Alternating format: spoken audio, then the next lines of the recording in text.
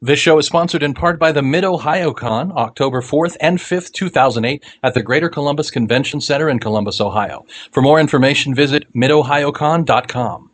Major Spoilers theme song!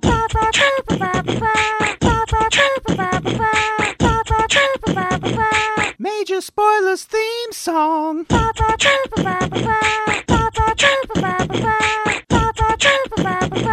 Major Spoilers theme song! I'm Matthew. I'm Rodrigo. And I'm Steven, and you're listening to the Major Spoilers Podcast, the podcast for pop culture and comic fans. The Major Spoilers Podcast covers news, reviews, and of course spoilers, and we'll go into detail about the topics we discuss, so if you haven't read, listened to, or watched the items we talk about, you might want to come back later. This time around, some news you can use, the comic reviews, the statue of Bruce, Kirk and Hans number 2s, the Sturges interviews, Tag might make you say ooze, Beatles got the blues, and 1 listener in 10 gets the joke when I say Burma shave. All this and more because Papa needs a new pair of shoes. The Major Spoilers Podcast is on the air. Welcome to the show, everybody. Hey, I want to start off this week by saying, last week when I kept saying, oh man, this is a 2-hour podcast. If you looked at your timestamp, it was only an hour and a half. That's because I miscalculated whenever I was doing our pre-roll show and, cut out a whole bunch of unnecessary crap that we talked about. Everything I said. We figured out what Matthew does whenever he's listening to the Major Spoilers Podcast. Bullshit. There's Rodrigo's rambling. Oh, there's me. This is the good stuff. Oh, all you did was actually cut out every time I said one of the things that, and it knocked like 30 minutes off. Yeah, there you go. So this week we've got a really great show. I want to start off with some top news items. Check out the website at majorspoilers.com. We update that multiple times per day, often hourly, so that we have information for you to peruse and pursue and think about and ponder. A couple of big ones this week. The Watchmen movie may not actually hit theaters if 20th Century Fox has its way. There was a lawsuit back in February that they put out saying that they still own the rights from a 1990 contract that they had, spec contract, that was never fully bought out. And now they're asking a judge to stop or halt the movie from being released because it violates their copyright and what ownership they have on The Watchmen. Warner Brothers.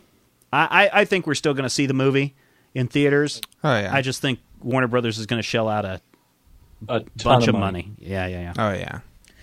But on the other hand, Warner Brothers is rolling in the dough. This past weekend, even though The Dark Knight did not take the number 1 spot at the box office, it has now brought in enough money to pass Star Wars as the number 2 movie of all time as far as box office gross goes. The only one it's behind is Titanic. Mm-hmm. They got about another $200 million to go before they can catch that. I don't think that's going to happen before it hits DVD, but hey, Dark Knight, number 2 of all time, not nice. Too bad. Now, is that adjusted gross dollars, or is that just total gross? If that were the case, then Gone with the Wind would be the number 1. Still be number 1. Yeah. So this is right, just based on dollars today. And Manos, the Hands of Fate would be at number 3. So. Yeah, 3 billion. Hey, there was the Kevin Church over at BukuKevin.com posted an interesting article, and he wanted people to spread it around, something that one of his colleagues had experienced while at the San Diego Comic-Con. And this guy wrote this really interesting essay on the sexual harassment that he saw at the Comic-Con and the total lack of policy in place to handle such an event. And so he really wanted people to post this around and discuss it on their own websites. I thought, well, why not discuss it here? Now, some people might say, some people, not me, some people might say, well, them girls are dressed that way. They're just asking for it. See, and that's a fine line to play, because you have to ask yourself this. When I go to a Comic-Con, if I dress up as, God forbid, the Flash or Darth Vader. Exactly. If I go dressed in a wholly inappropriate costume, people will be standing across the room going, hey, look at the fat guy dressed as the Flash. I have to know that that's what's happening. But that doesn't necessarily, that doesn't excuse anybody from coming up and, physically assaulting me or even verbally assaulting me for being a fat bastard in a Flash suit. Right. And you think that, especially the model actresses who get paid to be there, like the picture that you showed was the girl in the Ghostbuster suits. Yeah, the 2 girls, those were the booth babes. Right. The booth babes are being paid Arcana. to be there. Right. But they shouldn't be subjected to, hey, baby, let me grab your butt, or exactly, let me and that's motorboat my them point. babies or something. Here's the thing, though. Oh, sorry. Go ahead. Go ahead. From the article, I got the sense that none of the people who were harassed in these anecdotes were models. They were the one creators that he started and off writers. with where the guy was saying, oh, yeah, they were looking at the pictures. He's like, oh, yeah, look at these Ghostbuster girls. I grabbed one of their butts just to see what would happen. That started his whole thing off. And then he followed up with another experience of there was a guy walking around and essentially verbally assaulting female artists or exhibitors, criticizing their work. It didn't come off that the guy was sexually suggesting anything, just like, oh, your work sucks, or really putting them down. Right. When it comes to especially just the stereotypical comic book guy, worst episode ever. Right. The whole what we think is that it's someone who has very little social experience with anybody, but especially with girls. And this is not an excuse, and this is not an explanation. But you look at that from the perspective of even at a store the size of Gatekeeper, Hobbies, Huntoon, and Gage, Topeka. Ask us about our Vampirella back issues. Three or four issues now, 3 or 4 episodes now, he's gone without throwing that in there. I should point out. I'm sorry. Anyway, so at your local place, do you have some even at a place of our size, we have people who come in and are socially inept, and that's okay up to a point. But when they start being offensive or abusive or annoying to the other patrons, the other customers, you have a moment where you have to decide whether you're going to take them aside and say, look, this is a place where people come to have fun. You are making them not have fun. I need you to modify your behavior. And I think especially at a place the size of Comic-Con, you have to have hard and fast rules about what is and isn't acceptable with booth babes, with other patrons, even with just, random girls off the street. Absolutely. I think there shouldn't just be a sexual harassment policy. There should be a harassment policy for Comic-Con that is plainly printed in your, multi-page program thing that you get. Right. As I understand it, because I've never been there. It's a newspaper-sized thing, believe me. And, sexual harassment should, of course, be included, but there should be a general harassment policy. There should be security guards, and there should be a place where people know that they can go to file a complaint or, locate their lost children. And, it should be pretty easy because how many people dress their kid like Guy Gardner, right? Oh, you'd be surprised. No. I agree with you. I do think that there needs to be a policy in place, and there needs to be, because the way this person wrote, it really came across like people knew that some of the stuff was going on, but they didn't know what to do about it. Does the person get a warning? Do they get kicked out and no longer be readmitted? But even in that case, how do you prevent, what do? You circulate a little flyer around that has all these people that have been booted out and says, do not allow this person back in. There's, 50 different entries and exits at that place. A person could slip in any number of ways. You need a pass, though? You wear it around your neck, sure. But, I mean, they can just take away his pass. Yeah, sure, you could do that. Yeah, that would probably curtail it. I think Rodrigo's point is a good point to make, though. I mean, if you have someone going around and accosting female creators just because they're females, or seemingly because they're females, general harassment, anybody touching anybody that they don't know without, first coming into the situation, and, you don't grab somebody's butt ever anyway. Right. Well, here's that the gets problem. You sued. Here's the problem, and this is what happens at a lot of conventions. I've been to a billion of them, from CES to NAB to San Diego to even smaller conventions. When you get, in the case of San Diego, 125,000 people packed onto that show floor, people are bustling into one another. I mean, it's like shoulder to shoulder at times, and it's very crowded. And so someone could be walking by, oh, I'm going to grab that girl's butt or that guy's butt or whatever, and making a casual pass like that. Oh, I'm sorry, it's just crowded in here. That becomes very hard at that level. Certainly, the models that I've known and the booth babes that I've met and talked to, they experience this a lot, and they know how to deal with it. And yes, they do get their butts touched a lot. Yes, they do get, disgusting people moving up against them all the time, and that's something that they're willing to put up with to a point. The weird part becomes, when does this person not get the hint? You can say, oh, please don't do that. Move the hand or whatever. Then you get to the point of what happens when this person keeps coming back again and again and again and turns into a stalker. And that's when it gets really weird. So, what I think is that everybody listening should go up to the Major Spoilers website, look for this entry. You can just find it by doing a search for San Diego Comic-Con or clicking on our Major Spoilers San Diego coverage. It's the first story, and you can read about these experiences, and we'd really like for you to weigh in on sexual harassment policies at conventions.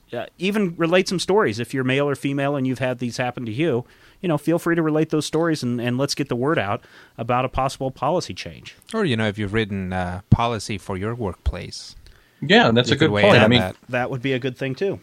I have people who, work with me and for me at work who are female, even if it's something as simple as me going over an attendance issue. If the two of us, myself and a female agent, are going off the floor, there will be a female team manager present so as to make sure that, neither of us does anything or says anything untoward. Yep. There should be some sort of codified policy, something that, even if it's just here's the worst case scenario, here's how we get rid of the real hardcore stalkers and loonies, that they have to have something. And it's not just San Diego. I don't want to seem like we're picking on San Diego. Well, it's any convention, really. Yeah, any convention, any industry, any place, you have to take into account that there are going to be people who go past that line. Yep. All right, so those are some of the top stories. Don't forget to go over to the website, majorspoilers.com, for all sorts of news, reviews, and, of course, spoilers that you're going to find. August 31st is quickly approaching, guys, and we are going to have to give away that big Dark Knight Strikes Back statue, the Frank Miller-inspired Dark Knight statue that we've been holding on to for a couple of months. We're going to give it to somebody, and all you have to do is enter a contest. All you have to do is print out the Major Spoilers banner. You can find it there at the Major Spoilers website. Print it out, take it down to your local comic book shop, get your picture taken with the store manager holding that sign. Go and get your picture taken with a hot girl or a hot guy holding that sign. No sexual harassment, please. Yeah, don't grab their butts. Or go and get your picture taken with somebody famous holding that sign. Send it to us. You'll get entered into the contest. You can enter as many times as you want. We're going to put these in a drawing. We're going to draw for it. I believe it's September 3rd, September 1st, whatever show we're recording the first Tuesday after August 31st. And some lucky winner is going to get that statue. Now, until this week, we've only had one person enter 5 times. That's Julian. And Julian, I still have your contest prize from a couple of weeks ago that I need to mail out to you. I'm just terrible that way. But we had Hermit, who's been forever bragging on the site. Oh, yeah, I'm going to send in my entry. Finally sent in his entry this week. Hermit now has a 1 in 6 chance of winning this statue. Julian has a 5 in 6 chance of winning that statue. This Better is totally odds than the rest of you. Yes, exactly. If you can't win if you don't play, right? So get those. Go check out the Major Spoilers website for the complete contest rules.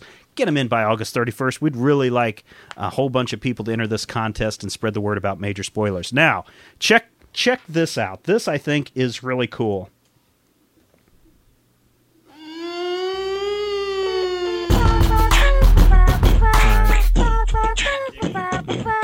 Major Spoilers theme song. The Major Spoilers podcast is on the air.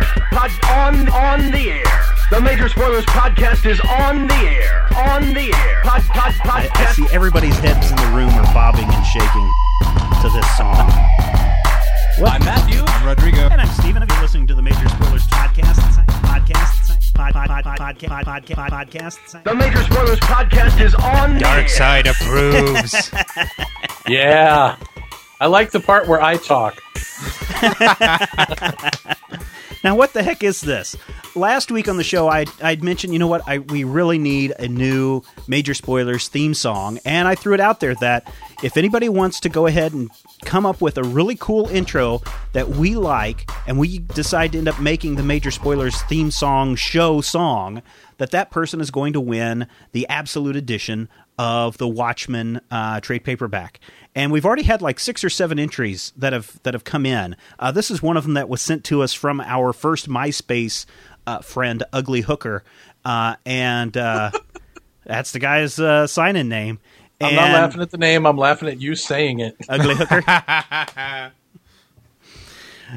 So this entry is this contest is at least open until November. Now, I'm not saying that the one that we played. This is just a sample of some of the great stuff that we've been getting in. But if you got some talent, we're looking for something fun, something upbeat, something interesting. I think you've got until Thanksgiving to enter this contest if you want to participate in this. And we'll go through and listen to them, and we'll find our favorite, and that person will win that Watchmen trade, Absolute Edition trade. What you guys think of that one? It has my vote because I talk a lot in it. It is a little Matthew-centric for my tastes. Oh, okay. Not enough Stephen. I clearly heard I'm Rodrigo, which is really about the only thing. Never mind. That's just me. We're a big happy family. We're like a group of convicts or criminals in a prison. Yeah. And we want a whole lot more of this kind of stuff. And who knows? Exactly. If we get a ton of great submissions and I pick 5 or 6 of them, maybe 5 or 6 people will each win an Absolute Edition Watchmen trade. I'm sure my pocketbook won't like that, but you never know, depending on what people are going to send in. You can pay in Luther dollars. There you go. I don't think that'll buy many Watchmen trades, though. I think it's something like a billion Luthor dollars for every Watchmen trade. Or 9 ningies to the poo. There you go. Hey, let's talk about some issues that we reviewed this week in our review section. Rodrigo, or as the French say, revoir. Is that what they say? Because I can't understand anything that they're talking about. Moving on. Anyway, Rodrigo, what you got for us? I read Incredible Hercules number 120, which is the end of Incredible Hercules' Secret Invasion tie-in, Sacred Invasion, which is Hercules and a bunch of other gods and Amadeus Cho, boy genius, basically hopping into the overworld and trying to duke it out with the Skrulls deities who are taking over. As the Skrulls invade, their deities are then somehow allowed to invade into sort of the Earth's deities area. That sounds just so incredibly bizarre. It is, and it's great. And it's really well written. The interaction between all the gods is great. And what gods? Like the Greek gods, like Zeus and... No, the only Greek guy on there is Hercules. They have, God, what's her name? Snowbird, who's a demigoddess from Alpha Flight. Right. Ajax, who's one of the guys who like interacts with the Celestials. He's an Eternal. Oh, is he? Yeah. Well, do they have any underworld gods in this as well? Is there a Skrull Mephisto? No, they have... Wouldn't that they have solve Mikaboshi, who's this like Japanese trickster god. Yeah. Who's tagging along with them, and then they have this guy whose job is to eat gods. What's his name? Titan? Demogorge, is that his name? Demogorge, yeah. Yeah. Wow. He was actually Rodrigo's an old knowledge villain. of Marvel characters amazes me. So, I mean, this entire arc has been really great because they've had to basically hop from within, like, sort of dimensional spheres. Like, they had to go from, like, the Greek, from, like, Mount Olympus into the dream time. Oh, cool. So that they could, like, make it out to, like, the land of dreams so that they could then make it out onto, like, the outer spheres of thought. And stuff like that, so they could breach essentially into the Skrull lands, and they fight, and we get to meet the 2 main gods of the Skrulls. And there's this entire section in which they explain how they were created, and it's like the story is just really great. Essentially, you know, back in the day, the changing people. Destroyed the static people. Essentially, you know, there were Skrulls who could shapeshift and Skrulls who couldn't, and they rose up and killed them. Wow. And they were about to kill sort of the representation of the Skrulls who couldn't change. And they were being led by this Skrull demigoddess who eventually ascended to godhood, the changing ones. And she's going to kill him, and he's like, well, you can't kill me. She's like, why not? He's like, well, because I'm you. I'm the aspect of you that doesn't change. And so they fell in love and united the Skrull people. They ascended into godhood. He became that which is always a Skrull, and in return, she became an ever-shifting mass of horribleness, which represents the changing part of the Skrulls. Right. And in the end, both of them duke it out against the remaining gods because like half of them die before this issue. And in the end, the human gods win, but essentially Mikaboshi stays behind and ends up taking over the scroll pantheon, as it that's were. pretty cool. So what would you give this as a rating? I'd definitely give it at least 4 stars. Wow. This entire arc, which I've kind of gone, I sort of started up someplace close to the end, and I've been reading like the newest issue and then going back and reading the previous issue and kind of that. So I've kind of gotten it out of order. A little confused about what's going on at any given point, but it's really good. The art is great. The dialogue is great. The character interactions are great, and there's just like a total weird twist that I don't think anybody saw coming, pertaining to Amadeus Cho's dog. So I'm just going to leave you with that. Is he dyslexic? Does that have something to do with it? Yes. Okay. Yes, he says wob wob. All right, so that's Incredible Hercules number 120. It is in stores right now, brand new this week. Matthew, what have you got for us? I think I'm something like a week late and $1 short, but That's okay. right off the top of my review pile was one of the best books that came out the week that it came out. The 12, number 7. Uh-huh. It happens to be also a Marvel title. J. Mike Straczynski. I'm going to say Straczynski. Straczynski. And then I'm going to call him JMS for the rest of the time. Okay. And art by Chris Weston. This, of course, is... I don't want to be mean because I've been mean before, but this is the better of the 2 books reviving a whole bunch of Golden Age superheroes for me. Mm-hmm. Number 7, this issue basically kicks in what I consider to be, the run to the finish. So the issue begins with one of the characters in jail, one of the characters, Dynamic Man, under investigation for murder, which, by the way, he didn't do, but one of the other members of the 12 did. And the Phantom Reporter, who's kind of our point of view character, what I call the eye guy, the Phantom Reporter is going out and looking into this murder and putting together all the clues and unfortunately putting together the fact that the Black Widow is probably responsible for it. We see one of the most poignant bits in this book so far, and that's really saying something because there have been some wonderful moments. Captain Wonder, who is essentially kind of the Superman school, kind of even a lower tier Superman school. We see back in the 40s, he had a sidekick called Tim. And someone asks Tim, what was your superhero code name? And he said, it was Tim. But after Captain Wonder was frozen 40 or 50 years ago, Tim tried to take over and become Captain Tim. And of course, he nearly got himself killed. And now he's a man in his 80s, and he's trying to reunite with his hero. And Captain Wonder tells him the horrible truth is he cannot duplicate the formula that made him super strong and immortal. Yeah. And Tim is just crushed. He is heartbroken. And the last we see of Tim is him putting on his Captain Tim costume and standing on the edge of a building, apparently ready to jump. Interesting. I mean, it's a horrifying but really touching story, and the character is just so beautifully simple, and I mean that in a nice way. I don't want to flat out say that he's dumb because he's not a stupid character, but he's not really up to being much of anything, and he spent the last 60 years thinking about how wonderful it was to have been a superhero sidekick when he was 6. It's really kind of what I would have been had I been a superhero. Yeah. But we also see the plot really warming up in that Mastermind Excello, the original. By the way, if I'm not mistaken, isn't that what Amadeus Cho chose to be his code name? Is it? Yeah, I believe so. Neither here nor there. What Rodrigo knows about Marvel pales before the crap that I remember. Yeah, I think what I know about any given comic book company pales by your crap. That's true. Many things pale besides my crap.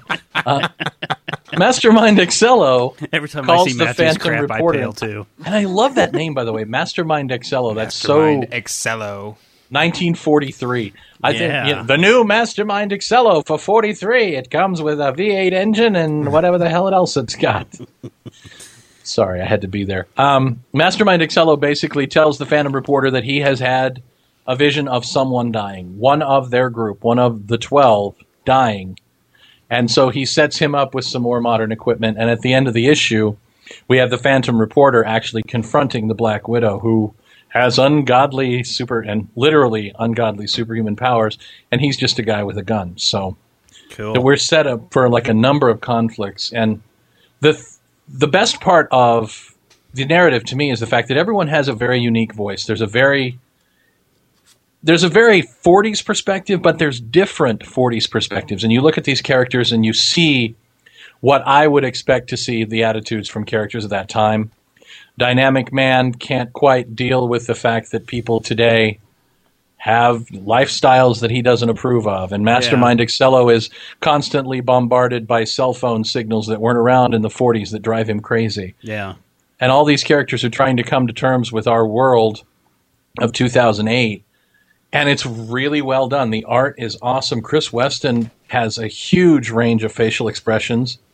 And the characters are modeled after famous actors. There's one who looks like but I thought that's what Edward you G. didn't like. Robinson. I thought that's what you didn't like in your. I thought you didn't like Tommy Lee Jones as Norman. There's a Osborn. difference. There's a difference between modeling and stunt casting.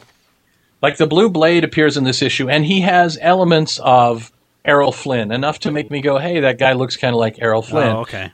Whereas it's not a tracing of a picture of Tommy Lee Jones. Okay. Again, it's a fine line to draw, but this was probably the best read of, I hope it was last week when it came out. I would go 4 out of 5 stars on this easy. This book has yet to really drop the ball for me, and I'm kind of hoping that the ending, because these 12-issue series, when they're really great at the beginning, the ending is always kind of a disappointment. Even Watchmen had an ending where I just kind of went, what? But definitely a good issue, and definitely an interesting series from JMS. It's a different change of pace for me, from Marvel anyway. Cool. Hey, geez. Well, I'll tell you what, this week I didn't actually review an issue, but I did read... Now, check this out. There's this book by Gene Cannonberg Jr. It's called 500 Essential Graphic Novels, The Ultimate Guide, and this is 500 pages of graphic novels. Now, what Gene does is he doesn't go through and rank them from best to worst. What he does is he takes essentially a very good reading list of graphic novels and says, okay, I'm going to break these up into, I think, 10 different categories: adventure, nonfiction, crime and mystery, fantasy, general fiction, horror, humor, science fiction, superheroes, and war. And then he says, okay, based on this, I'm then going to go through and find really great graphic novels from each of these categories and put them in there. And I'm going to tell you what age appropriate they are, whether they're, all ages, 12, 15 and up, 18. He gives a star rating. He gives a brief synopsis of what goes on in this graphic novel, and then his thoughts or reviews, about 2 paragraphs of reviews. And well, I tell you, this might be the tome that we use for all future podcasts when it comes time to picking out trade paperbacks, because there's really not a stinker in the list. And, you would think that if you're talking about 500 essential graphic novels, that there wouldn't be any stinkers. But the one thing that I would criticize about this book is he's got a star rating system that essentially 1 star to 5 stars, very much like what we do on the website and here on the podcast. But none of the reviews ever drop below 3 stars, which you would expect if you're looking at the best graphic novels. I would say it is kind of like what's the point of the star rating? Yeah, exactly. I would have gotten rid of the star rating altogether and just left it the way he has it, because then the star rating becomes somewhat distracting, because you're like, oh, well, is this one actually better than the other one based on your star rating? I mean, these are the 500 essential that I'm supposed to read. Aren't they all good? Right. So, in the future, we might just decide to flip through the book and whatever page it opens up to. For example, Buffy the Vampire Slayer, The Long Way Home, which is under the horror category. That might be something we read in the future. It's $24.95. It is a hefty little bit larger than digest size book, but I think it's very well broken down. It's got everything in here I've at least heard of, but not everything that I've read. And I don't think people would flip through this and go, yeah, but such and such issue is missing. I don't think you would ever flip through this and say that one of these doesn't belong on the list. So it's very, very good. For example, what about... Howard the Duck. No, Howard the Duck isn't in here, I don't think. Well, it might be under humor. Let me look. He's got, in the index is very well done because he's got everything listed by all ages, by age group, by writer, by artist, indexed by title. No Howard the Duck.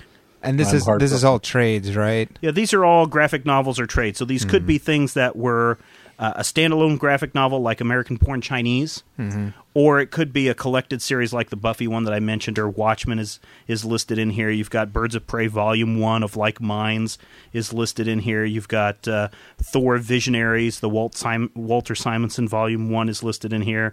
You've got 2 of the Cerebus books listed in here. So oftentimes he really shouldn't have said graphic novels. He should have really said trade paperbacks. Yeah. So... Because to me, there's a difference between a collected trade, like Buffy, and something like American Born Chinese, which was written in a graphic novel format. It sounds like this book is aimed more at the casual reader or someone trying to get into it, and I'm wondering if the choice of the term graphic novel wasn't to try and clarify it for those people who aren't like us, the guys who know that's actually a trade paperback, right? And it might be, it might be to get people thinking, not comic books. It might, be thinking in that way. But this is a very good reference volume, to have on your shelf. I recommend it. Cool, excellent. If you're a fan of The Fabled Jack, or you've read Clockwork Storybook, or if you prefer your mysteries in the House of Cain, or you like your Beatles blue, you know the name Matthew Sturges. He's currently working exclusively for DC Comics. Welcome to the show, Matthew. Hi, how you doing? I'm doing very good, and thanks again for taking the time out of your busy schedule to come talk to us here at Major Spoilers. Absolutely, my pleasure.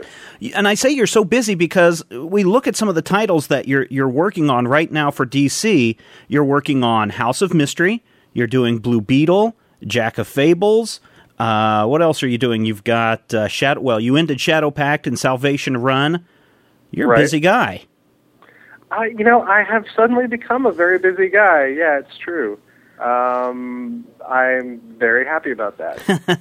Now, one of the things that people may not know is what's the difference between working for DC on a title and working exclusively for DC? Are there some big differences back and forth between that?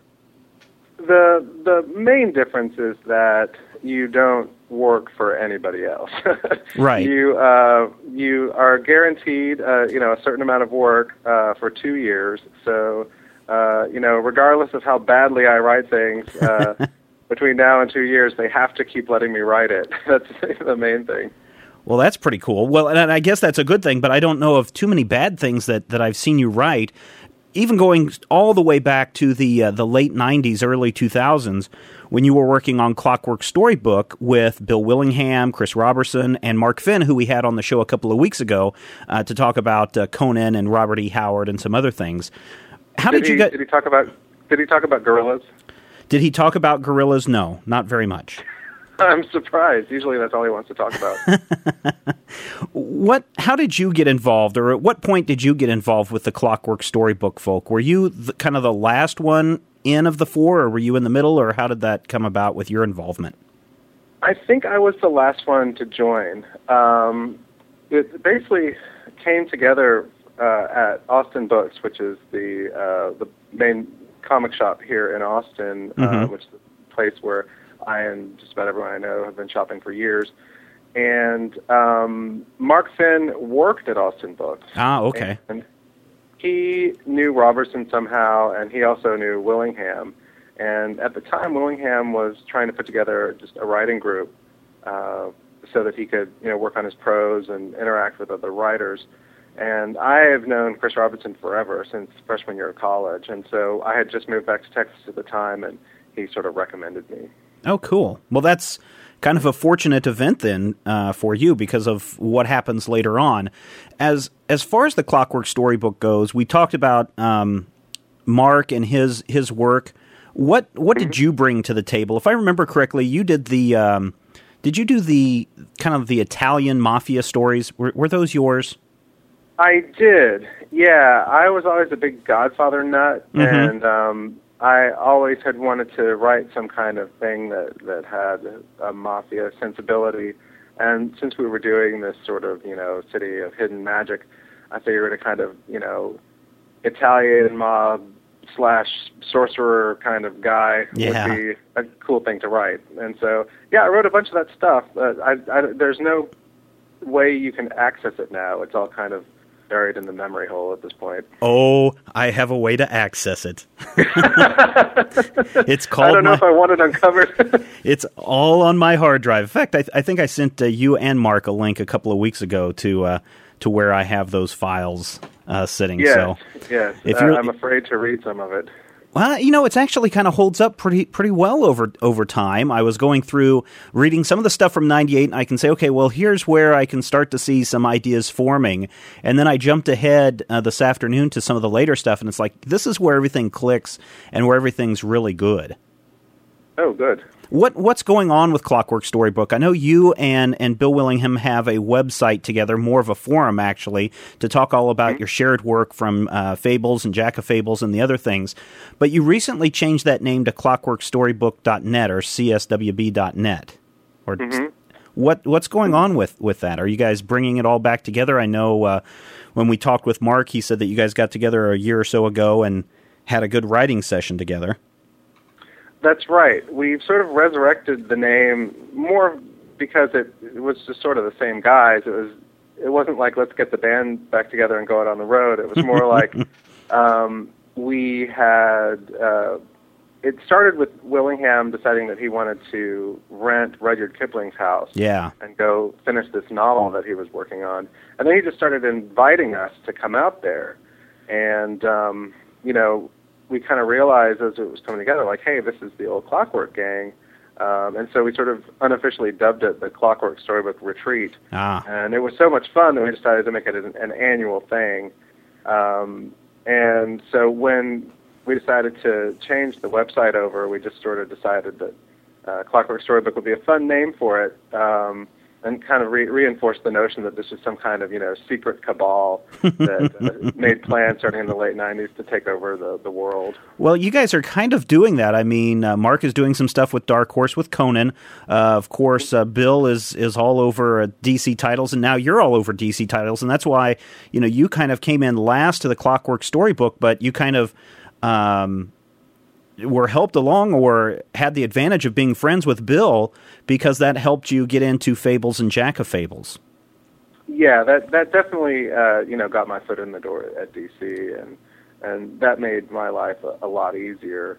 And so it's kind of nice now. I think for the first couple of years of my comic book career, people saw me as that other guy that works with Willingham sometimes, right? And and now I can conduct entire interviews where Willingham's name never shows up. So oh, sorry. I think yeah. So thanks a lot. but no. But of course, I'm always thrilled to work with Bill. So we've always worked together well, and the main reason that Bill asked me to co-write Jack of Fables with him was because we had done so much work together in Clockwork Storybook, and we knew that we had a good working relationship already. Well, I just loved this last arc of Jack of Fables, the one that's set in the Old West. It's a very interesting story that kind of looks at Jack from, the villain standpoint. We've already seen him previously in the Civil War. This is after the Civil War, where he's essentially a Jesse James type character and his gang, and Big B tracking him down. And I read the final bit just the other day, and I was like, wow, this was actually a really good story arc. Yeah, it really had some depth to it, and I can't take much credit for it because Bill really took the lead on this story, and it was a story that he'd been wanting to do for a long time. And so I kind of took a back seat in this story and kind of let him do his thing. My main contributions to these past 3 issues have been the silly little babe that's in the back. Okay. Well, as we talk about Jack, he's essentially an immortal, and in fact, the arc where Jack goes to Hollywood essentially clinched him as the person who will never die as an immortal. We were talking last week on the podcast about characters that are immortal who over time kind of change their view on things, where for example, in Starman, you have the Shade, who everyone knows as somebody who's just an evil villain, but over time has kind of mellowed and come to grips with who he is. Is that what's happening with Jack, do you think? Well, in some way, these immortal characters end up being sort of reflections of the times that they're in, either by, how they are forced to change to accommodate those times, or how they refuse to change to accommodate those times. And, a good example of that is, some people weren't too happy with the Snow and Bigby wedding, the part where Snow takes the traditional wedding vow to obey. Right. Which, to Snow White, someone who's been around for hundreds of years, the amount of equity that she has in that relationship is a startling advance to what she would have been used to hundreds of years ago. Right. So all things being relative, changed quite a bit, one might imagine. In terms of how Jack looks at the world, I thought that that Bill wrote at the end of this latest Jack, where Jack it's sort of that ending of the third man moment, where they're down from the tower, and and Orson Welles is saying, "Look at them, they're just ants. How could you possibly care about them?" And how has Jack really changed since then, or has he learned to be more politic about his views? I see. It's hard to say for sure, and that's the things that makes the character interesting is that it's difficult to tell exactly how amoral he is. That I think I was thinking that same thing is, yeah, that's a good answer to that. I like that way of thinking about that. What got you then into, and this is almost completely different as we shift from Jack of Fables into Shadow Pact. You went from I guess one group of magical beings to another group of magical beings. Was that a different transition? Because I guess with Fables and Jack of Fables, you're dealing with characters that you guys have known and that you've put together and that are easily referenced by the fairy tales. How was it then moving over into Shadow Pact? It was a big switch for me, mainly because it was my first DCU work, and it took a lot of getting used to in terms of, you're playing in someone else's vast sandbox, and, there are rules that you have to follow, and there are things that you need to know in order to make that happen. And Shadow Pact was a good sort of transitional tool for that, because they sort of existed in their own little corner of the universe, and they didn't really cross over, there weren't a bunch of guest stars and all that stuff. Right. So that made it, a lot easier for me to, sort of get my feet wet in that kind of storytelling without, getting swept up in it, like the kind of things that I have done, like Salvation Run and the Countdown to Mystery thing that was the big Countdown tie-in, which was much more complicated in terms of how that works with the universe as a whole. Did you guys, or did you have a lot of other stories still willing to, or still ready to be, I guess, were they in the wings waiting to go when the series ended? I guess I and a lot of other of the Major Spoilers readers were kind of sad when that series was canceled. I was very sad to see it go. In fact, about a month before it was canceled, I was sitting talking to Bill, and he was asking me, so what have you got planned for Shadow Pact? And so I started, unspooling this story. It was sort of this Enchantress-centric story. And he was like, "Oh, that's cool. What you could do is this and this." And he started kicking ideas back at me, and it would have been a really great story. Unfortunately, I don't think it'll ever get told. No, that's a shame. But to answer your question, yes, there was a lot that I would have loved to keep doing with the book had it been allowed to continue. Are you allowed to then pitch your own ideas to editors to maybe make this a limited series or a mini series, a Shadow Pact mini series? Oh, you're allowed. Yeah. Well, doesn't mean they have to do anything about it. I think they. There are sort of trends in characters and their popularity, and I think that, these characters at this moment just, maybe didn't grab readers as much as they might have some other time, so bringing them back in a couple of years, perhaps, I don't know. I mean, there's no way to read the future. Things could change at any time. Did you get any feedback, or did you see any rumblings on the internet when Shadow Pact appeared in Final Crisis number 3 in that big group shot? I haven't read it yet. It's sitting here on my desk. I didn't know. Okay, there's a big group shot, and their Shadow Pact is there, so. Well, good. Good for them. Do you get, I mean, you're really busy. Do you get a lot of time to read comics, or what is your reading schedule like, or your free schedule like? It's funny. You would think, that being a comic book writer that I would be reading a lot of comics, and sometimes I do, and there are other times like now when I'm just have been very busy and really have gotten kind of behind on some of the books. And generally what I'll do is, when I'm working up a script that, it's like a DCU script, I'll make sure to go and read what's going on to kind of keep up with the zeitgeist. Mm-hmm. And of course, there are books that I love and there are books that I don't love as much. And so some I read with more alacrity than others, but, I do try to stay abreast of what's going on. And then I've got my own, personal favorites like Hellboy and Castle Waiting and things like that I, will always keep up with, given the opportunity. Well, then speaking of keeping up with, how did it work then for you when you got moved into Salvation Run, when Bill had to step down and you had to just essentially come in at 100 miles an hour and try to pick up where he left off to get everything back on track? Yeah, it was hectic. It was very, very hectic. And I really didn't know what I was getting myself into when that happened, because the way that things had worked out, I had to write the script for my first issue very quickly, and so there was a huge learning curve, because realizing how many characters were in this thing, mm-hmm. and how many of them that I had never even heard of before. Some of them are fairly obscure characters, right? Some of them are guys who appeared like in one panel of Villains United or something like that, and didn't really even have a characters to speak of. So it was definitely a challenge in that regard. But to be honest, I'm pretty proud with how it turned out. I think that in the end, it ended up working quite well. I think it did too. I think one of the big things that really frustrated a lot of people, though, was the big delay in the fact that everyone was waiting for this last issue of Salvation Run to come out to answer a lot of the questions that happened in Catwoman, that happened in some of these other titles. Yeah, the timing was a little unfortunate with that, and to be honest, I don't really know what happened there.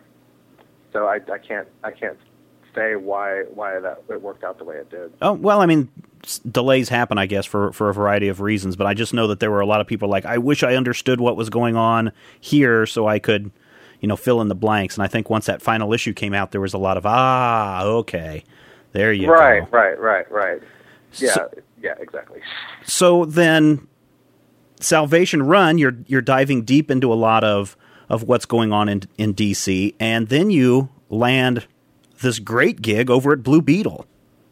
Yeah, what a coup. I was really thrilled to get that job, and I'm still very thrilled every time I write an issue. I just turned in the script for issue 32 just the other day, and it's a great book that has been written very well, and so of course I was a little hesitant getting into it, that John Rogers had just finished this fantastic run, and everyone on the internet is talking about how fantastic it is, and oh God, here's this new guy, and how's he going to screw it up? Well, I guess the good thing for you is that there was some buffer, because there were a couple of other people that wrote a few issues, and then you came on with 29, so that kind of made a nice buffer. The odd thing, though, is it doesn't have your name on the front cover. Yeah, it doesn't. I see Rogers in Albuquerque, and I'm like, wait, this is a Sturges issue, and sure enough, I flip open, and there's your name, and no Rogers name listed. So I don't know if that threw people or if it was a fortunate accident, but it read very well. No, well, thanks very much. Yeah, the cover thing was just production error. Obviously, hopefully there was no malicious intent there. But yeah, I really enjoyed writing that issue, and I thought that it came out pretty good. How did you end up getting on Blue Beetle? Was it a recommendation from you? Did you ask for it? Did the editor Rachel Gluckstern? Rachel Gluckstern. Did she recommend you? Called me. She called me. I had, when I was finishing up, a couple of different things, Shadow Pact and Salvation Run, at about the same time, and I was trying to figure out, what I could do next. And so I had made a list of characters that I wanted to work with, and Blue Beetle was one of those characters. And so I think when they were, I have no idea if that had anything to do with it, but at one point I got a call from Rachel Luxer and said, hey, we're looking for someone to do Blue Beetle. Would you be interested? And so I, pitched a story, and I think, I kind of was like jumping up and down and, clicking my heels together. And I think, maybe my enthusiasm for the project might have helped swing it my way. Okay. Have you worked with her before as an editor, or do you get a lot of different editors throughout your various projects? No, this is the first time I've worked with Rachel. I've worked with a couple of different editors over in the DCU, and they're all pretty great. So I'm perfectly content. Okay, you had mentioned that you're following in the footsteps of John Rogers, who did an incredible run. I'm tagging this the Whedon-esque type storytelling, where subtle characters and incidents are introduced along the way, but it's not until the very, very end where, holy cow, all of a sudden everything comes together, and you're glad you didn't miss a single issue. Are these some things that you're going to try to continue in your run, or do you have a different kind of direction or idea that you want to do some things with Blue Beetle? Well, obviously I don't want to just do what John Rogers did. Right. So the shape of things to come won't be the same shape. Obviously I don't want to change the feel of the book. The feel and tone of the book are such a big part of what makes it so great. And so, keeping the characters with their same voices and, keeping that crucial mix of comedy and drama, which John did so well, those are key, to keeping the book as good as it is. But as far as, how the shape of the overall story goes, I think that, it's going to be something different, and, I don't want to give too much away, but sure, I definitely have my own take on how that's going to work. Well, it kind of looks like that's kind of what's happening. We've got this big bad down in Mexico, and a potential who everyone thinks is a good girl is really not a good girl, Mari, who was introduced in this issue 29. So it looks like it's, you're shaping up a really good story to be told, and you're actually following along with events that have happened in the other issues very nicely. There's, the love relationship that's going on in there, it works great. It's like, oh, okay, it's like another season's worth of television, of Blue Beetle television. Exactly. And that's exactly how I kind of wanted to approach it. Like the whole thing with the Reach was resolved, but, that's not the end of the story. It's just, we take the things that remain unresolved and we add new threats and new stories, and we just keep going. Did you have any contact with Rogers about Blue Beetle before you started writing, or? I wish I could have had more, and I think that he's a very busy guy, who's got a lot going on, in Hollywood, and so I did not, get as much time to talk with him as I would have liked. Although, I had several very long conversations with Rachel before we started doing the book, and she knows that book inside out, backwards and forwards. And so she was really the primary sort of like taking me by the hand and showing me, where everything was and, where the bathroom was, when I started the job. Right. Yeah. Are there going to be any really big surprises in the next couple of issues? You said you just turned in issue 32. Are we going to expect anything shocking? Let's see. Is there anything shocking? There's some pretty shocking stuff coming up, and I don't want to say when. Some exciting things, a character or two that I think probably people will be very excited to see. Oh, okay. Some interesting choices that get made. I don't want to say too much about it. Okay, that's fine. A lot of people really like this title, and it seems to be one that really succeeds in spite of numbers that are maybe not as high as, some of the other titles at the DC line. So that's got to make you feel good that there's a huge fan base behind you in this book. It is, it's a fan favorite book, and despite the fact that it doesn't sell very well, it does have kind of a cult following, and that's really cool. And of course, it's a double-edged sword, because if coming on as the new writer, you are not the fan favorite, then it could really work against you. Listeners, go out and get Blue Beetle. That's right. Yeah, please do. But I got a lot of really good feedback on issue 29, so I think that we're definitely headed in the right direction. Now, I'm not a big mystery horror fan, so I don't know a whole lot about what's going on with the original House of Mystery. But it's your new reinterpretation of that series. Can you tell us a little bit about that and what's going on with House of Mystery? Sure. The basic thought process behind the book was that when we thought, wouldn't it be fun to do, the House of Mystery, and what would that look like, 40 years later? The horror suspense anthologies of the 60s were, very much a product of their time, and you can't really do a successful anthology book the way that kind of book was done in those days. They just tend not to sell well. So we were trying to think, what could we do to make it a book that had an ongoing continuity, but at the same time kind of have the flavor of the anthology. And so what we hit on was a book that had an ongoing framing story that was quite large, and then nested within each issue, we would find a way to put in one framed story. So each issue has a story that is written either by me or by Bill Willingham and illustrated by a different artist each month. I see. And so that way we get, sort of that little touch of anthology flavor, but the main book has a story that, has a large arc with stories that go on inside of it.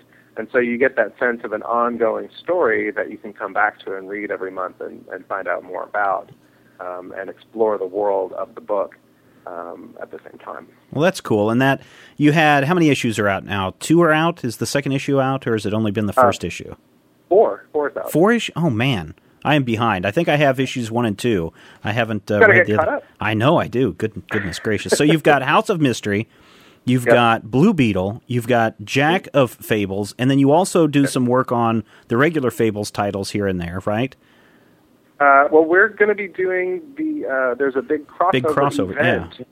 The event that we promised we'd never do is coming up next year, because we came up with the story. And people have asked me before, is there going to be some kind of crossover thing? And I was like, nah, because I can't see how we could come up with a good story for that. But we kind of put the horse before the cart and came up with a fun story, and then thought, hey, this could be kind of that crossover idea, and wouldn't that be kind of cool?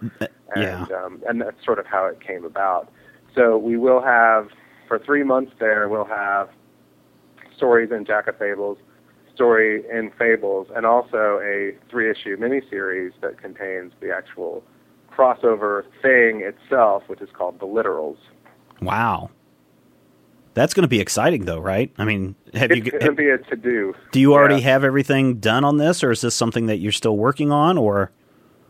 This is something, all of the ideas are in place. We haven't started writing it yet. Okay. But it's going to be nuts, man. The way we've got it all planned out. And it was kind of neat, too, because as we were sitting down talking about this at our annual Fables dinner at the San Diego Comic-Con, and as we were talking, Todd Klein, who is the letterer on both Fables and Jack of Fables, started kicking in ideas. And we were like, hey, that's pretty cool. And then Steve Lealoha, who's the inker on Fables, kicked out some ideas, and we were like, that's cool, too. So it was really kind of this group effort in terms of coming up with the story. So it's like, and everyone who's working on the book has had kind of some input onto what the story was going to be like. So I think it's going to be, it's something that we all kind of have a lot of buy-in on and are excited about. Well, I'm already excited about it just hearing crossover and, dealing with some of these characters that we've seen in both titles coming together and probably butting heads. It sounds really exciting. But you're a writing fool. That's what I am a writing fool. How do you do it all? What is a typical Matthew Sturges day? Well, that's a good question. I don't know if I have it. I think I think there are different kinds of writers. There are the writers that sit down for 4 hours a day or however much and bang out X number of words or X number of pages. And I'm not like that. I tend to run really hot and cold, and I will spend a couple of days kind of just noodling around in my brain, and then I'll spend 3 days where I write for 10, 12 hours a day and hash things out. And I just have kind of a chaotic mind. But pretty much all I do is read and write and think about comics and stuff. So aside from, spending time with my wife and kids, it's really all I do. Okay. So it's not as hard as it sounds. Well, yeah, but I guess when you think about it, to me, I write a lot of things too, both with the Major Spoilers website and some other writing things outside of the comic industry. And I'm just finishing up some book chapters, and as I'm making the transition from working comic books into the book chapters, it's a big adjustment for me where I actually have to take some time and go, okay, I've got to switch my mind into this mode.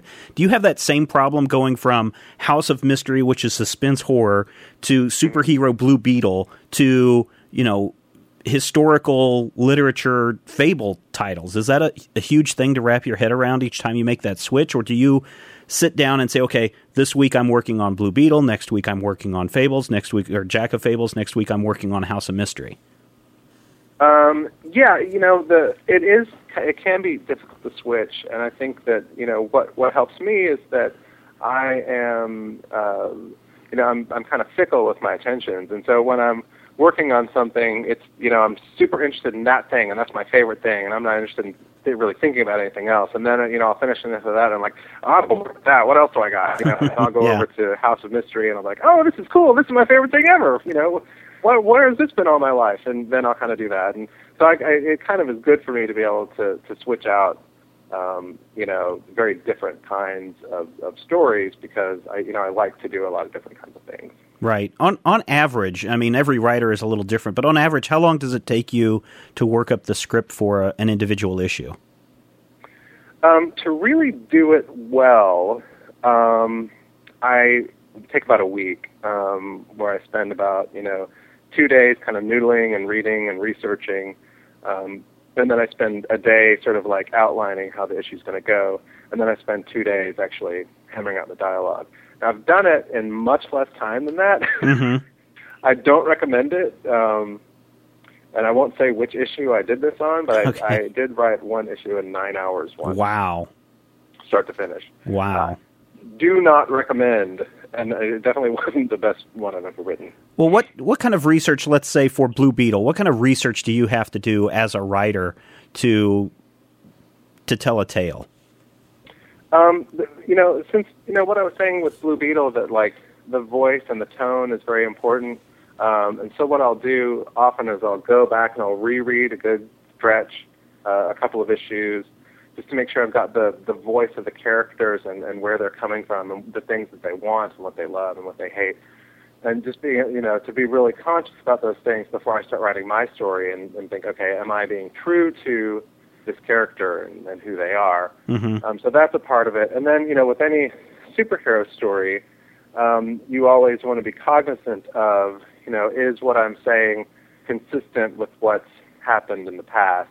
Like if Dr. Polaris shows up, where else has he been recently? What has he done? Who does he know? Who doesn't he know? All that kind of stuff that, you just want to double check. So what issue does Dr. Polaris show up in? I won't say. Okay. I can't say. Do you have a contact person then that you can go to for some of this research material, or do they just say, hey, it's in the issue somewhere, go for it and find it yourself? Rachel is pretty good about that kind of stuff, about knowing. Some editors, are more like, have like all the facts and figures at their fingertips. Mm-hmm. There's also, Ian Sadler, who's the continuity coordinator, or whatever. I don't know if that's his real title, but it's something like that with continuity in Mm-hmm. it. So he's a good sort of like if I can't find the answer. And I'm also really lucky in that I have a lot of friends who have, encyclopedic knowledges of this kind of thing. And so, and so if I call up, I can call up my friend Paul Benjamin and say, hey, when's the last time Beast Boy appeared, and what's his favorite pizza topping? And he'll be like, oh, well, he appeared in such and such, and it's green peppers. It's that's why we have Matthew Peterson on our show, because he is our he's our walking encyclopedia of all things comics. So that is really good information to have.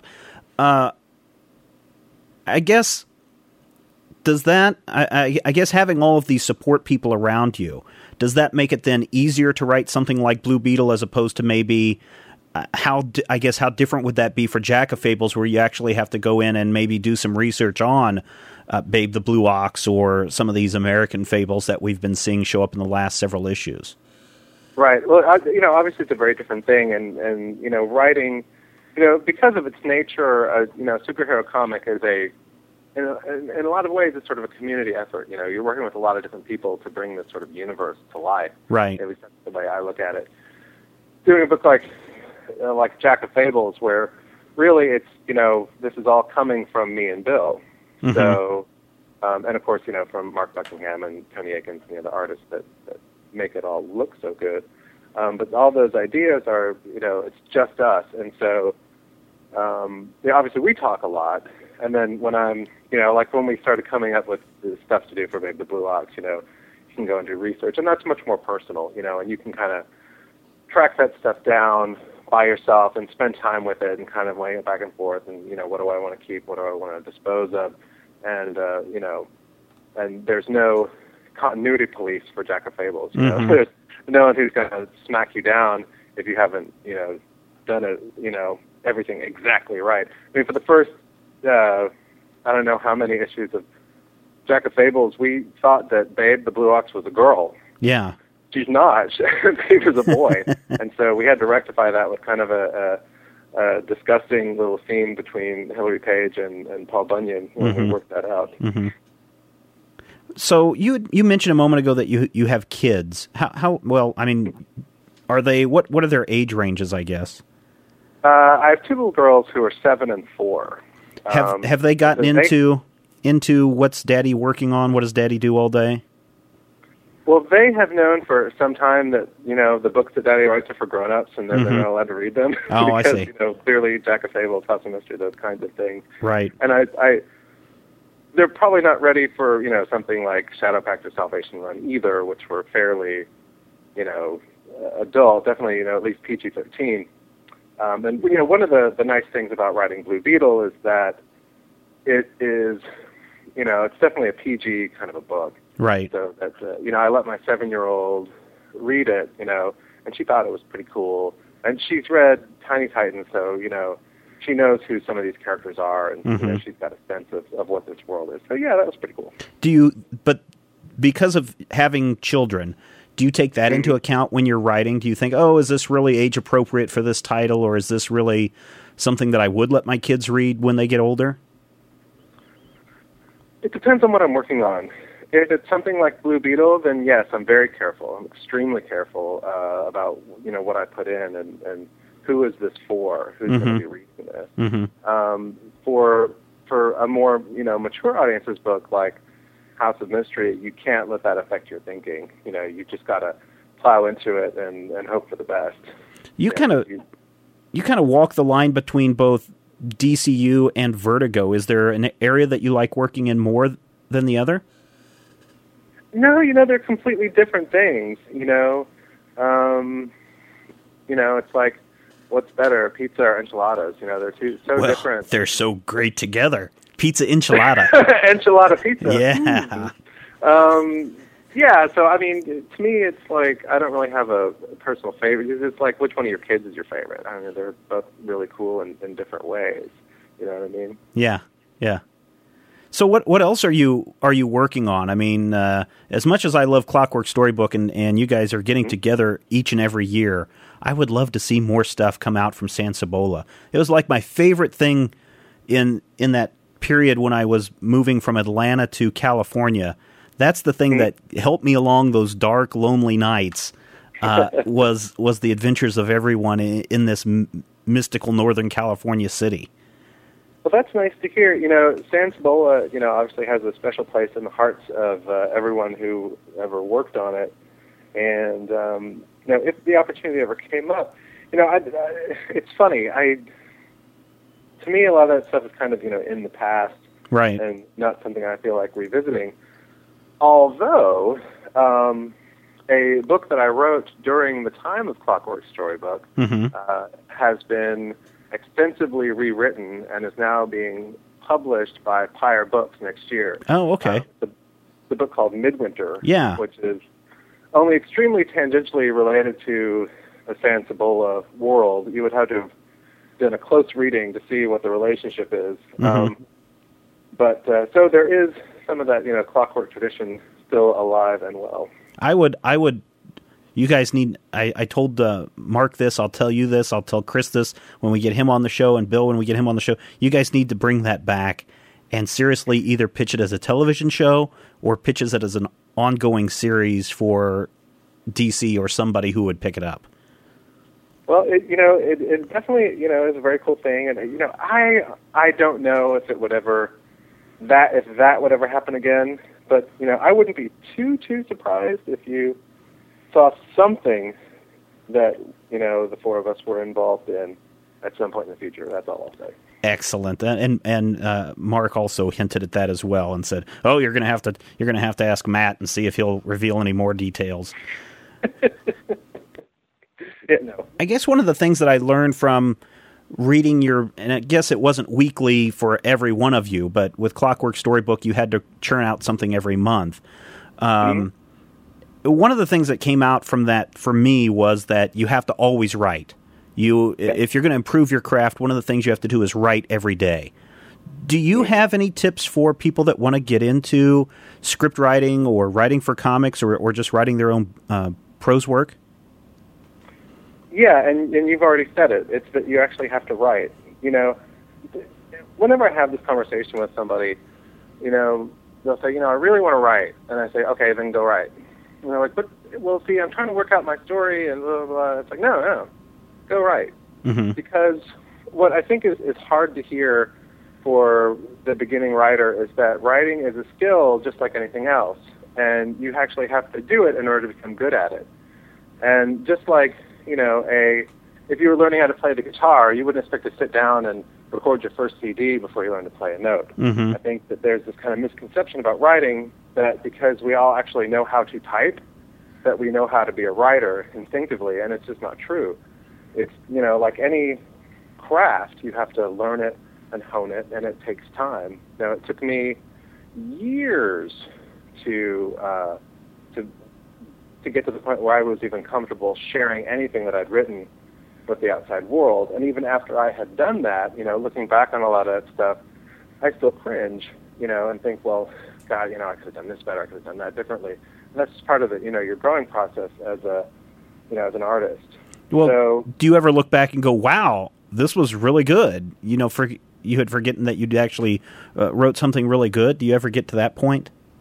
Sometimes I do. When I was going back to reread Midwinter, my memory of the book was that it was okay. It was like my first novel, and that it was okay, but not great. Mm-hmm. And then I when I had the opportunity to have it published, the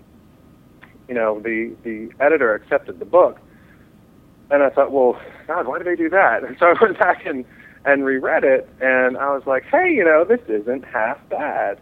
So it's kind of a nice feeling because it had been so long since I'd read it that there were parts of it that I hadn't even remembered writing. Yeah.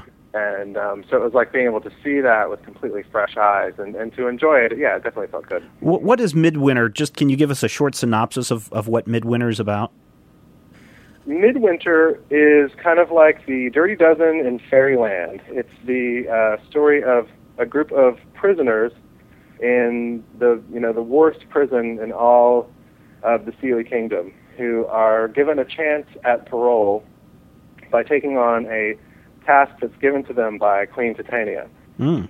And it's a complex and difficult and very dangerous task, and if they fail, they'll be executed, and if they succeed, they'll be paroled. And so it's the story of these people trying to cross an entire country during a very short period of time, while at the same time there is a war brewing. And ultimately they've got to decide if they're going to finish their mission or if they're going to fight this war. And that's basically what it boils down to. Cool. So this is certainly in the sci-fi fantasy realm. Definitely. Who is going to publish this? This is coming out from Pyre Books Okay. in 2009. Mm-hmm. Okay. Well, we'll be able to find this at Barnes & Noble and Borders and all those other places? I should think so, yeah. Mm-hmm. Okay. Excellent. Well, I'll have to keep an eye out for that. The more you talk about it, the more it kind of rings a bell. I may have to go into my stacks because I may have actually purchased it at one time back when it was originally released and read it then. And this is a revised, expanded version of the book that I spent a couple of months rewriting, expanding, adding some stuff that I'd always wanted to, fixing some things that I'd always wished were different. So it's a different book and a better book now than it was when it first came out. Excellent. Well, Matthew, thank you so much for taking the time to talk with us here at Major Spoilers. And everyone, you can read Matthew's work in House of Mystery, Blue Beetle, Jack of Fables, and Fables over at DC Comics. Right. It's my pleasure. Thanks very much. Matthew mentioned that Blue Beetle is one that might get on the chopping block if people aren't reading it. I say get out there and get yourself copies of Blue Beetle. It's a great series, and even with Sturges on board now, his first issue looks really good. He had mentioned Dr. Polaris is going to appear in a future issue. That would be issue number 32 if you've been paying attention to your solicitation information from DC Comics. So it's all good. Go out there, support all the titles, Jack of Fables, Fables, Blue Beetle. Too bad Shadow Pack got canceled, but otherwise, get out there and support that. You've been reading Blue Beetle, right, Matthew? I have. I've been very much enjoying it. I actually argued this weekend whether I should throw it on the review pile or not, and I don't remember what my decision was. So tune in for reviews this week and see. There you go. You ever read Blue Beetle? No. You might like it. It might be right up your alley. Does it have any tie-ins with the current crisis? No. Fortunately, it does not. I'm there. It's actually a book that is somewhat standalone, but there are references to all the other superheroes, especially in this last big arc that Rogers finished up. Some great powerhouse classic characters come in. This Blue Beetle, Jaime Reyes, does appear in Teen Titans, and at least one other book he'll make an appearance in on a regular basis. But it's a great series. Cool. And I believe either issue 24 or issue 25 was written almost entirely in Spanish. Yeah, I was going to say it's 29. I love that episode. Yeah, it's really good. Fortunately for me, since I don't speak Spanish, they did have the entire English script in the back. So, nice. See, I knew enough to get arrested, but I was still sitting there and going, "What's he doing with the bear's pockets?" And I have to go. So check it out, and thank you again, Matthew, for being a part of the Major Spoilers podcast.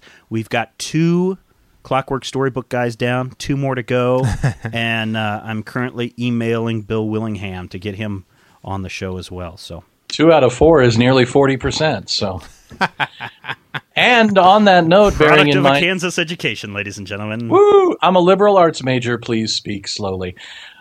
Speaking of speaking slowly, although I never seem to do it, it's time for our Major Spoilers Poll of the Week. Poll of the Week. This time around, we also need some stingers for each of our segments of our shows for the people out there doing some music stuff. So if you want to just put something in there, All of the week. double points for using my voice. Thank you very much. I'm not really this much of a narcissist, but what the heck. This week's Poll of the Week, inspired by last week's Poll of the Week, thanks to a wonderful suggestion by, I think, someone who's really the linchpin to Major Spoilers operations. Maybe we can just move it along. I'm sorry, moving on. Round 8, fight. In this corner, hailing from the planet Vulcan, maybe it's a racial slur, but he really did have green blood. His father's name is Sarek, and his mother's name is something else, but his name is Spock, and he doesn't write baby books. His opponent, standing 9.17 feet tall, wearing a Persian rug of some sort, hailing from the planet Kashyyyk. However one pronounced it, has like 9 Y's in it. He is chewing tobacco. No, Chewbacca. Yay! Let's get ready to rumble. Rodrigo, start us off this week. Spock versus Chewbacca. Who wins in this SmackDown?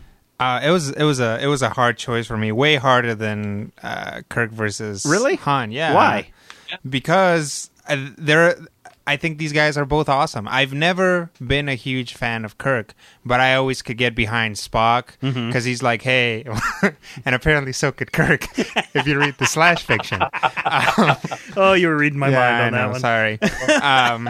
Anyway. Anyway, they're both of these guys are good foils for the heroes that they're hanging out with. Both of the heroes are impulsive and kind of follow their immediate emotions. And these two guys, Chewbacca is kind of an angry Wookiee, but they're both a lot calmer than the guys that they're the guys that they're backing up. I had to go with Chewbacca for a couple of reasons. One, he chooses to follow Han Solo, and I mean, to a certain degree, it is part of his culture that he was rescued and all that stuff. Right. But they're good friends.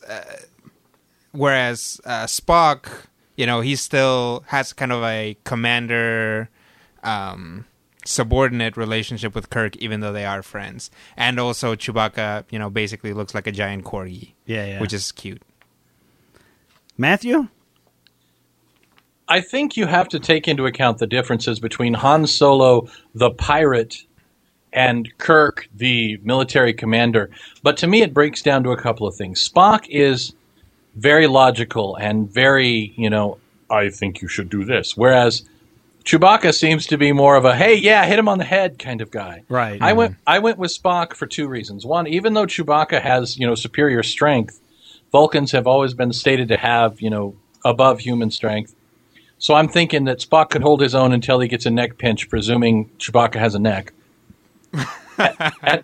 and secondly, it's the question of the bowcaster and that thing around his chest. I don't know what that is, but I do know what a phaser does. So I'm thinking worst case scenario, Spock could just shoot him. Well, there you go. I guess if you're doing weapons versus weapons, certainly the phaser, maybe that should be another poll. Phaser versus something else. But I certainly think that, yes, a phaser set to kill would probably wipe anyone out. But in this, if it were hand-to-hand combat, for me, Chewbacca is going to win for one reason only. He's got those 6-foot arms. There's no way that Spock would be able to get in there to try to do a nerve pinch if Chewbacca just, put his hands on Spock's head like the high school bully does, and Spock's just sitting there swinging his arms. And then, of course, Chewbacca never likes to lose, so he'd probably rip Spock's arm off in the end. So my vote is for Chewbacca. If you'd like to put in your 2 cents, you can always head over to theMajorSpoilers.com. Take the poll for yourself. Talk it out in the forums. Argue with Steve as to why he's wrong. Whatever you want to do. Hey, 2-1, baby. 2-1. I suppose if it was a battle of wits, I think Chewbacca would end up winning in the end, because if they played a game to see who was smarter, he'd just end up ripping Spock's arms off anyway. There you go. So basically, the high school bully game of chess. Yeah, there you go. Checkmate. Punch in the face. Those are pretty good. My face really hurt in high school. I think I got a good one for next week. We'll just have to see. And How it may about be Dr. McCoy versus C-3PO? No, I was going to say Dr. McCoy versus Zoidberg. How about Dr. McCoy versus Dr. McCoy? Damn it, Jim! I'm a doctor, not a. Oh God! Somebody had suggested Uhura versus Princess Leia. Early voting in the polls, 157 votes in, Chewbacca does lead by a small margin. 54% to whatever that is minus 100. I'm going to go with almost half. There you go. But it's interesting, though. The one thing that I've noticed about all these polls is once it reaches 100% or 100 votes, it seems to be whatever it is at 100 votes, that's the way the vote ends up. So what you're saying is that 100% is actually all the votes that we see. No, I'm saying once it reaches 100 votes, it doesn't tend to change very much from who the winner currently is at 100 votes. So in That's this case, interesting. Chewbacca is probably going to be the winner. I could be wrong. Now I'm going to have to go in now and really load the voting. No, and you vote. can't do that. Hey, let's get to our trade paperbacks. I know you guys have been waiting for this. Coming all the way from Boom Studios. Boom Studios. It's everybody's favorite writer, Keith Giffen, and artists Andy Kuhn and Cody Chamberlain with their semi-zombie horror story, Tag. Volume 1, trade paperback from Boom Studios. Boom. Now check this story out. You've probably all seen the movie The Ring, right? You watch the videotape, you have to pass it on within, 24 hours or something, or you die. You got to get somebody else to watch it or you die. That's kind of how this book is That all chick about. is hot. What's that? Naomi Watts. That's all I got from The Ring. So the story starts off with a guy and a girl essentially breaking up, and, well, they do break up, but as they're going to the cab, this flesh-eating monster thing, zombie, comes out of the shadows, pushes the guy to the ground and says, "Tag, you're it." And instantly, he turns back to normal and goes running off, and suddenly the main character, I forget his name. Do you remember his name? I don't remember. But he ends up dead. He's got no breath, he's got no heartbeat, no pulse. He starts to rigor mortis. And as the trade continues, he starts to decompose more and more and more, but he's still a living, shuffling character. Mm-hmm. And doing some searching on the web, he finds out that he has to find somebody else to pass this curse on to in order to return to normal. And, kind of as they do some investigation, him and his ex-girlfriend, or he and his ex-girlfriend, they find out that the only person you can pass this curse on to is someone who really deserves it, someone who's hurt you in the past. Mm-hmm. And it's just, to me, it's kind of really bizarre. And he does track down this person that that has hurt him. It was a bully, a guy that almost made him drown in camp, a guy that shoved him in the locker when he was in school, and just a guy who really deserves it. Mm-hmm. And so he goes off to try to pass the curse on to him. And I thought, just that idea of you could be just walking down the street and some zombie comes out and touches you and instantly the curse gets passed on to you is a pretty freaky premise. Yeah. It's like I always say, there's such a fine line between high concept and dumb idea. And if you just say, hey, guy walks up, slaps you on the arm, and you're a zombie now, it sounds like it might fall towards dumb idea, but the execution of this is really well done. Yeah. It was kind of creepy. I'm not a big fan for gory graphic zombies. And there's certainly a lot of gory graphic stuff in this issue. Oh yeah, there's this great scene where the main character is just in absolute pain because his body has begun. It's totally bloated and he's begun to decompose. So he has to basically cut into his own flesh and release the pressure so that he can start moving again. Yeah. Oh, it's disgusting. As they're talking, after he gets tagged.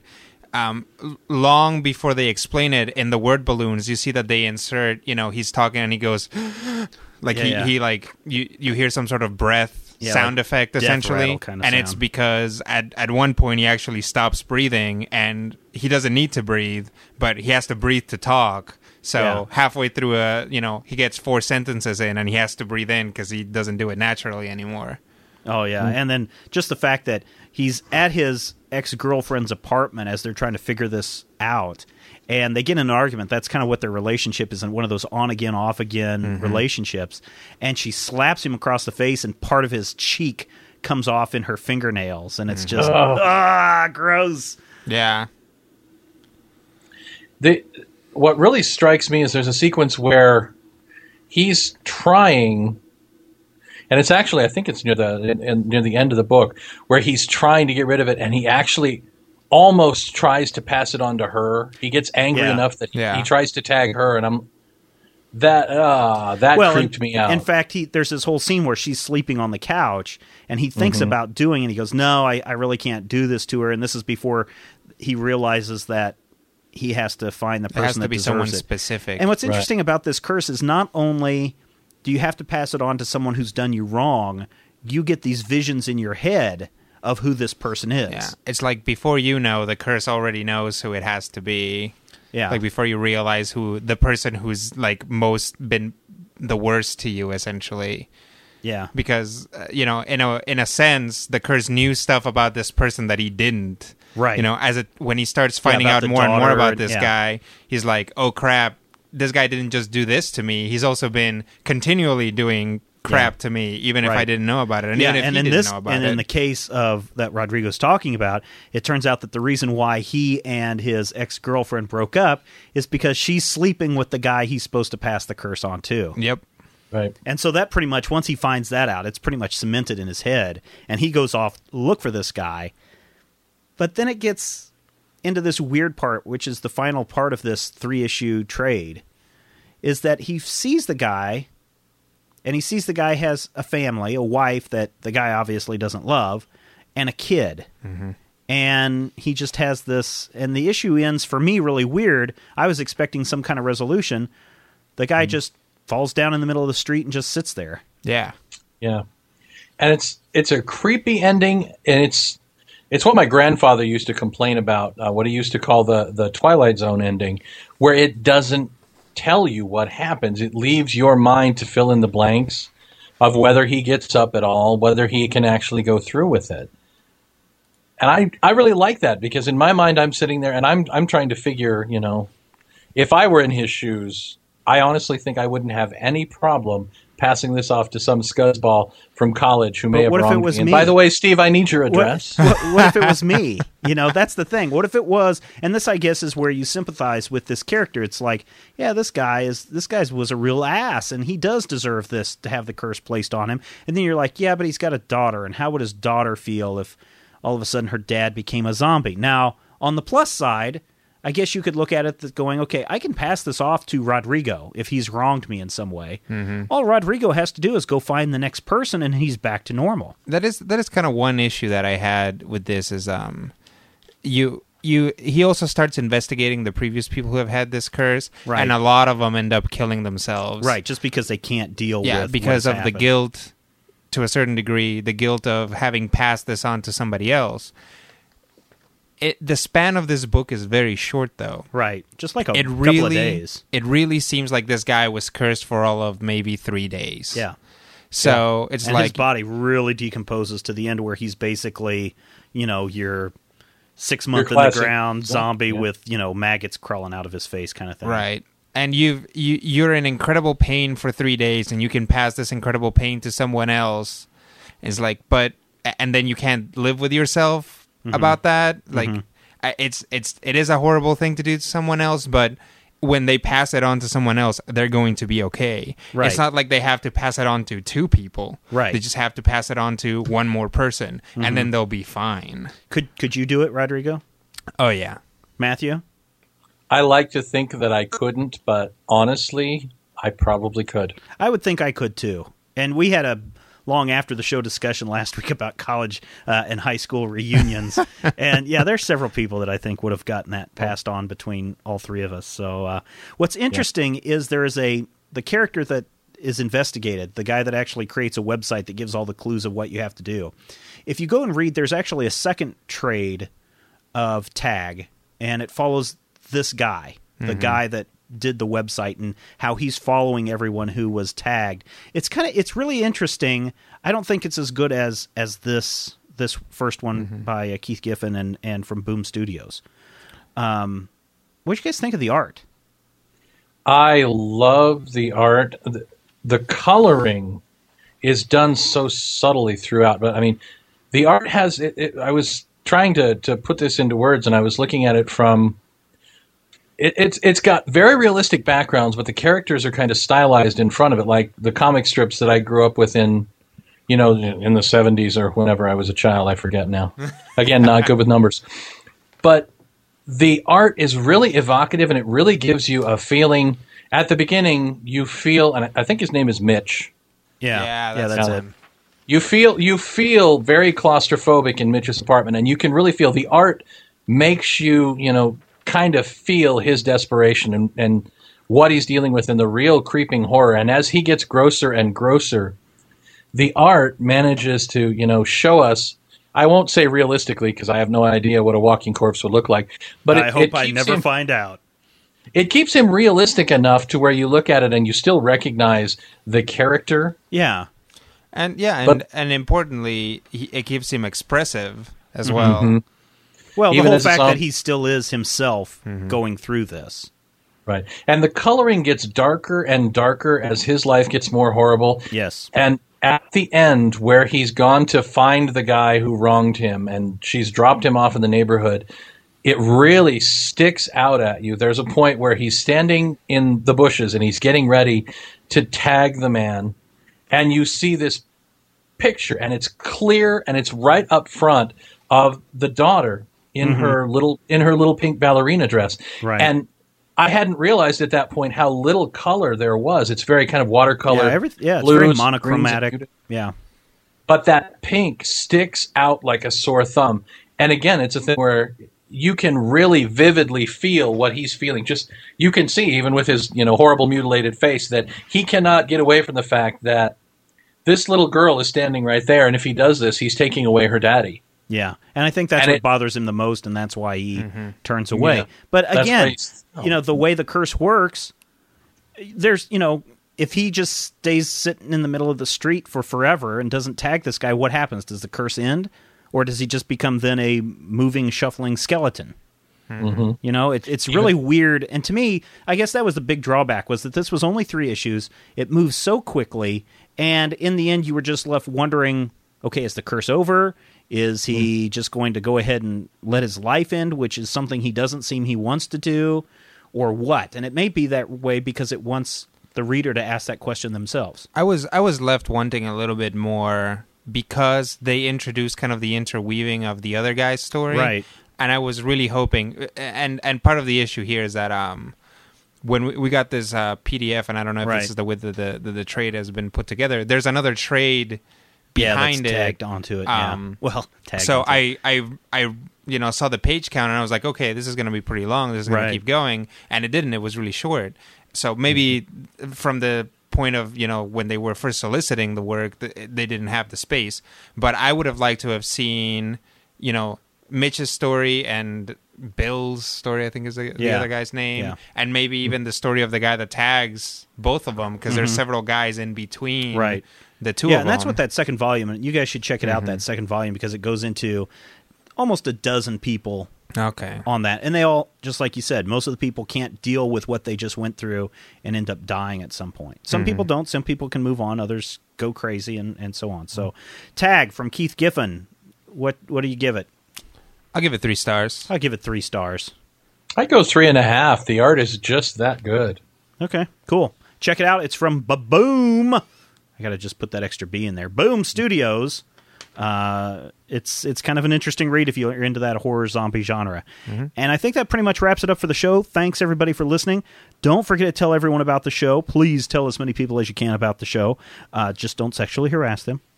Visit our website, majorspoilers.com. Hit us up by friending us over at MySpace. We keep getting a lot more people over at MySpace. You can find us at myspace.com/majorspoilers. We really appreciate all the comments that you're leaving on the website, on the iTunes, and all the other places. If you have any questions, comments, topic ideas, ideas for future shows, things you want to ask us a question that we should talk about on the show, if you want to sponsor the show, like our good friends at the Mid-Ohio Con, just drop us an email at podcast@majorspoilers.com. Now, next week, we're going to take a break for a change from reviewing trade paperbacks. It gives us a chance to get caught up on a bunch of reading. I just gave Rodrigo a stack of comics before the show. So next week, we're going to bring you our own rapid-fire roundup of comics, because we know that you love comics, and we do too, and we'll see you next time. Stop talking about comic books or I'll kill you. I don't care if the Hulk could defeat the Man of Steel. I'm gonna rearrange your face if you continue to debate whether Logan's claws could pierce Steve Rogers' shield. I just couldn't care less if they bring back Craven. And I don't care if Spider-Man's a clone. Stop spending all our cash on back issues of The Flash. Oh,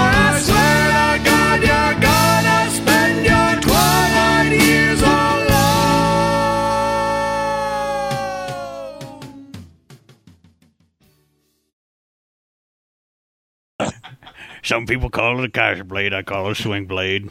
Oh, I like me some French fried potatoes. Oh. Yeah, and then the one guy said the water's deep, and the other one said the water's cold. See, I always mix that up with the episode with Teenagers from Outer Space. I need me some of them hamburger sandwich and some French fried potatoes. I'm a teenager after all. I said you ought not to do that. I like how you talk too.